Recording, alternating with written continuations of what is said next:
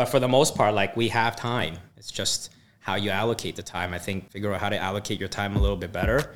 If you just do that, I think, you could double your income even just doing that, right? Look, I get it. The Toronto real estate market is confusing. Whether you're a new or experienced investor or just looking for a home to raise your family in, join us at Broadview Table Talks as we sit around the table with my friends and talk about the real estate and the ever-changing market in Toronto.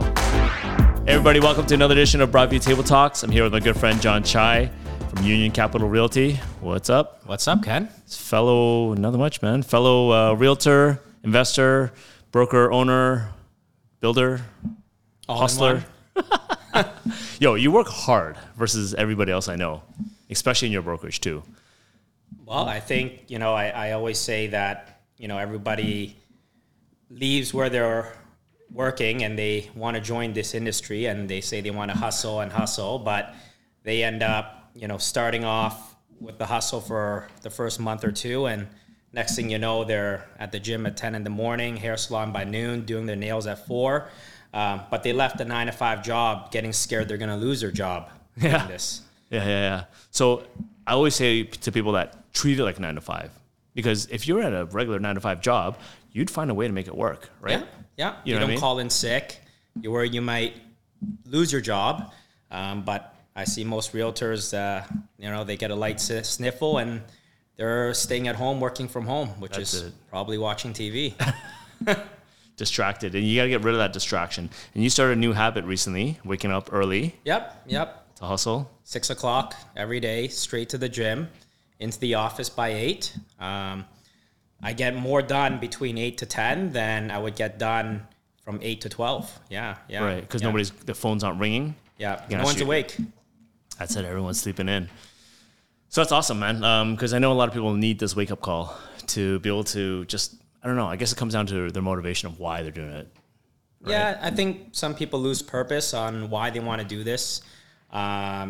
Essentially, I believe you got to believe in what you're selling. I think have a passion for the business. It's at the end of the day, yes, it's about earning a commission check and earning a living. But if you enjoy it, it's light work. Yeah, it's light work. Well, that's real estate, though. I mean, there's other businesses where you also have your hands in. The restaurant business, don't forget about that. Yeah. All right? And there's always like different angles of different, motivations of things that you're trying to do. And that all takes time and energy and motivation and work. Right. For people that have just one business, the real estate commissions, whatever it is, 9-to-5 job, some of these people, I don't know. I don't know what it is. I don't know how to whip it into them. So how are you motivating your team and the people that work with you, for you? I think on a day-to-day basis, I show them that, the benefits of motivating yourself and try to self-motivate, because, this business is a lonely business. Like, if you work on a team or a team environment brokerage like what we offer here at our office, then, we try to encourage everybody to, get to work, and how do we help the next client out? Where's the next deal? Essentially, that's, the first step is to self-motivate. I think that's the tough part in this business, is that, people lose motivation because they get lonely. There's not many friends, or friends become enemies in this business, I believe. I don't know about that, man. Like, sure. If you do a wrong deal and the deal goes south, then maybe, right? Like, there's vendettas and stuff, right? But like, I think there's more. I mean, look at us, right? We're different brokerages, different offices, but we're still working together. We're still really good friends. You know what I mean? So, I think it's more collaboration, if anything, and if anything, you should be closer to those people, right? Yeah. So that, because if there's a deal that needs to be, massaged a little bit, Right. It's that much easier. Yeah. Right. So, but speaking about the hustle, I don't think you can teach it. That's the problem. Like, No. you have to have that built in. To some extent, yeah. I think, you got to have it in you, right? I always say to people, we're all under the same clock. It's the same 24 hours. And, I look at myself and I say to other people, I said, listen, I'm, putting in my 6 o'clock gym that I've never done before in my life. And I still operate the business the same way with that one additional hour that I put aside. That didn't change anything except for make myself feel better. Healthier. But for the most part, like, we have time. It's just how you allocate the time. I think, for a lot of people in this industry, is to reflect, take some time and figure out how to allocate your time a little bit better. if you just do that, I think, you could double your income even just doing that, right? That's right. Be more effective with your time and resources as well too, right? I find it's not about working harder, because you're really just stealing from other parts of your life. Like, it should be the best way to do is 8-8-8, right? 8 hours work, 8 hours play, 8 hours sleep. Right. Like, that's ideal. But then there's travel time, there's kids, there's all this kind of crap, relationships, all that stuff, right? That you got to factor in there. So it's just, I guess, how you choose it and how you can make more with the resources that you have, right? Yeah. You use time, money, time resources, time leverage, or people leverage, right? Yeah. So and think outsourcing, there's value for your time. Don't get me wrong. I think, I see people trying to do handyman work and do this and do that. And at the end of the day, you factor in your time spent sitting in traffic. What is the cost of getting a handyman to go repair something? $150? Or your time to drive down, parking, this and that. And you have great opportunities that you may have missed. That's right. For sure. Outsourcing is a big thing, and time is way more valuable than money, for sure. Especially you have to really choose between that. I mean, I get that if you don't have money, then you want to do it yourself. Right. To save a little bit. I get it where you can save, of course. And sometimes you end up trying to save and, you end up figuring out that you can't even do it, and you end up hiring somebody. Or doing it wrong, or something happens along the way that you missed the opportunity, like you're saying. So, for sure. How would people, do you advise, like, what's a common objection you've had in your office lately with people that, I can't do this, I can't do that? What have you seen? Even some of the people you work with, for example. I think most common is, the client doesn't want to buy it, and I always say that, it's ultimately maybe that particular client doesn't want to buy it. But I think in this market is you need to find purpose for them. If there's a purpose, there's a reason for them to say, hey, let's take a look at this. Maybe dial back a bit and see their family situation. Maybe take a look at maybe building real estate, a real estate portfolio for their kids in the future, right? Or maybe they, as recently the rental market, especially around major universities, for example, are sky high. Like 1-bedroom and dens in some areas are north of $3,000 these days for rental, right? And you could sit down and plan with your clients and say, hey, listen, 3 years from now or 5 years from now, your kids are most likely going to enter university. And as a parent, where do you want to send your kids to? Is it University of Toronto or a university downtown of others? But for the most part, is you could use that as a way to help them plan their future. And maybe that brings them purpose and saying, hey, I do want to do this. And it doesn't stop from, I'm not interested at all. Yeah. I think a lot of clients themselves, they don't think that far ahead because they're busy with their day-to-day life. Right? Until it's too late, really. Yeah, right? Yeah. And this is why, I say, we walk into the bank every year and we look at buying, retirement, funds for the future. And we don't really think about it in the long run, but if you take that as one avenue and you accumulate 20, 50,000 every single year for 20, 30 years, that's another portfolio of revenue that you generate when you retire. But that is a professional advising you on doing that on a yearly basis. Is hey Ken, come in. It's time for you to buy your retirement savings. This is what we suggest, but. We should do the same on real estate is, advise our clients, hey, these are your future plans. I think that, your kids may need or may your retirement for yourself you may need. And, let's figure out what we can invest into for the future. For sure. It comes down to motivation, finding the purpose, like you're saying, for each individual. And with getting them to invest into, first of all, you're walking to the bank laughing. So you know that. But second of all, when you go in there, absolutely. It's about building net worth. And that's what real estate does for you. Yeah. Because over the 25, 30 years that you have the mortgage, when you're paying it down, somebody's paying for that mortgage. Yep. So if you're able to save up the capital for a down payment, whatever it takes to get into it, do it. Yeah, 100%. I've bought a lot of pre-construction throughout my career, as you know, and it hasn't gone wrong. I think for the most part, I hear people say they've got a sour taste in their transaction. I think, ultimately, work with a realtor that essentially has a passion for this business and is not in it for an income. And ultimately look at, what are your future objections buying this. But I think for the most part, it hasn't steered myself or any of my clients wrong, in terms of investing in 100, 200,000 over a course of 2 to 4 years. And, the returns you see typically it's double what you've invested in by the time the unit closes. Yeah, like 5 years for sure, it's doubled. And if you look at a regular, rule of 7 or whatever, if investment's double in 7 years, it's way too long. I'd rather have it faster. Yeah. And it's the thing about real estate is that it's for sure you're going to get, like, it's going to happen. It's going to be paid down at the end of it. That's the basis of it. As long as you can carry the payments. Yeah. Right? Like I said, it's time, right? I think time, and,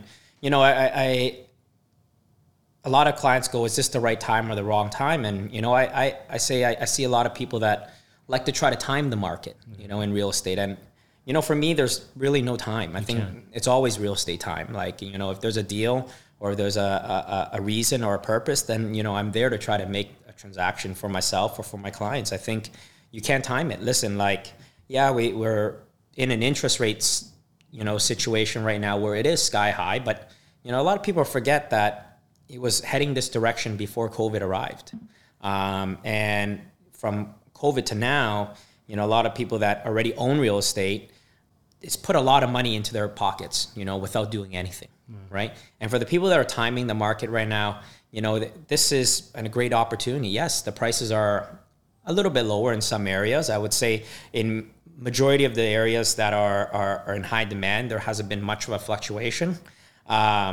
But for the most part, I would say, if you look at interest rates right now, if you don't jump in, I'm just looking at on a rental perspective. I've got 10 people that have never been in Canada signing up to lease, paying way more than what the typical local consumer would pay to be here. And you know what, a year from now, all these people are going to come out and be like, hey, listen, I'm paying $3,000 some odd a month to rent. I want to buy, right? And what does that $3,000 carry these days? About $700,000 in a mortgage? Sure. Right? Sure.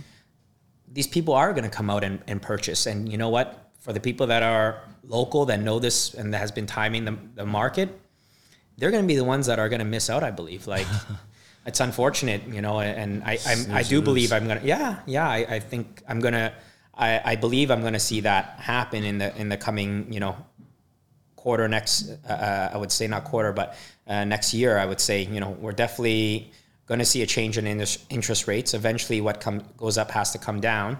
But in terms of prices, it's adjusted a bit, because of consumer fear, but overall, we got so much immigration happening and there's so much that the city has to offer. I think people still want to come in. This is going back to what we discussed about, realtors and, their biggest hurdle with clients, right? It's, I think, education. I think, clients only read what's available on the news, right? And it's all meant to scare you. Yeah. If it's not here to scare you or here to let you talk about it, then it's not news. Yeah, that's right. They're not going to watch it. So, I mean, there's also the immigration stuff for sure. So demand's being pushed up, but also supply is being constricted too with rising prices, levies, and people not building. Builders not building because there's no demand for it or whatever, right? Because no one's buying because everyone's just sitting on the sidelines. Meanwhile, rent growth is year over year, 20% increasing. Yeah. So at some point, they're going to realize that, hey, why don't I just buy something instead? Right? When it just doesn't cost that much, you can probably get down with 5% down, maybe 10% down, depending on the price point, and just start building equity, right? Yeah. Like it's just, I don't know. I don't get it. I guess it comes down to the same thing we were talking about in the beginning of this, right? Motivation. Some people just let life happen to them as opposed to designing life to make it happen for them. You know what I mean? Yeah. I don't understand it. Don't understand it. Listen, at the end of the day, there's no right or wrong in both ways. Sure. Some people believe, live life day by day. Yeah. So real estate's not part of that portfolio, right? And they just, I'll rent here and, I'll jump to the next city in 6 months or whatever. But I still believe, being in so many countries, I think Toronto is a place that everybody wants to call home, and if that's the case, have that lifestyle, but also be able to have a place to call home because eventually you may want to settle down, right? And if you're going to live life day by day and you're not here to design your life and you just see what happens and go day by day, and eventually that's going to stop and you're going to want to settle down and come back to Toronto and can't afford it. Yeah.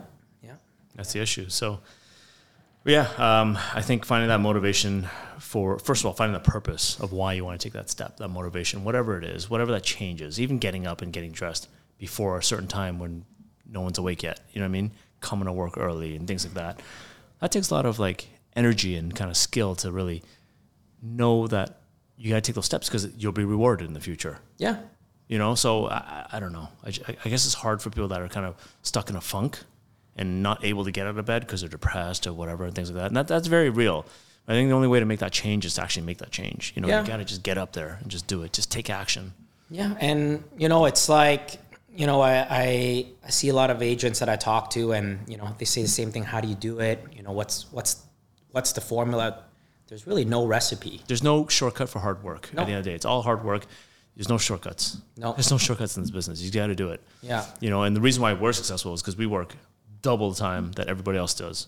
You know? And I always say that, like, you know, in true reality, when you time out the amount of work we put into a transaction, you know, I believe, you know, what's broadcasted is it's that only a fraction of what they see. Yeah, and you know what's broadcasted is always all you know we put in so much work, you know, there's so much running around, but reality, I always say, if you treat yourself, you know, in terms of what we earn,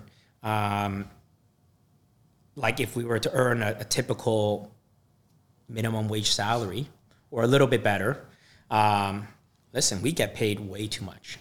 And I believe that because of that, we should be putting in even more effort into every transaction or into our clients or into our business. And definitely we should be able to see the business grow. Yeah. Like, you know, I always say, like, you know, you have two options. Like as an agent starting off, you know, you could have an option of going to work a 9-to-5 job, getting paid $20 an hour, right? Or you come into this business and sky's the limit, right? Well, the reason why we get paid so much, first of all, is because the stakes are high. You know, the cost of making a wrong move is very costly for whatever decision you're making as a consumer. So as a consumer, you're going to go with somebody you trust, somebody that's a professional, somebody that's dedicated their life, wakes up early, does the work, goes the extra mile above and beyond, versus somebody who's just kind of letting it happen. Yeah. You know what I mean? So that's why the stakes are high. I agree. It's like I used a simple line. I said, you know, do you pick the cheapest laser eye surgeon? Yeah. You know, you only got two eyes, and they're here to make it happen for you, right? Or do you pick the best one and make sure that they do it right? And same with people's, you know, lifelong investment, right? This is maybe for some people, this is the only investment they've made, and I see people choose the cheaper route, and you know, I look at the transaction and go, wow, these people left all this money on the table, and you know, there's nothing much to say. They were, at the end of the day, they were happy with the transaction, right? But they didn't realize that their savings for the service that they thought they were gaining is actually costing them for it. For sure. There's definitely choice out there, and there's different variables, and you know, there's competition, which is great. But ultimately, yeah, I think it's you get what you pay for, right? So, do you ever motivate your salespeople, your team members, your staff, your whatever? Do you motivate them with incentives? Do you incentivize them? Do you motivate them with fear? How do you do this? Both. How do you get people to do things? Both, I would say. You know, I like in terms of the team members.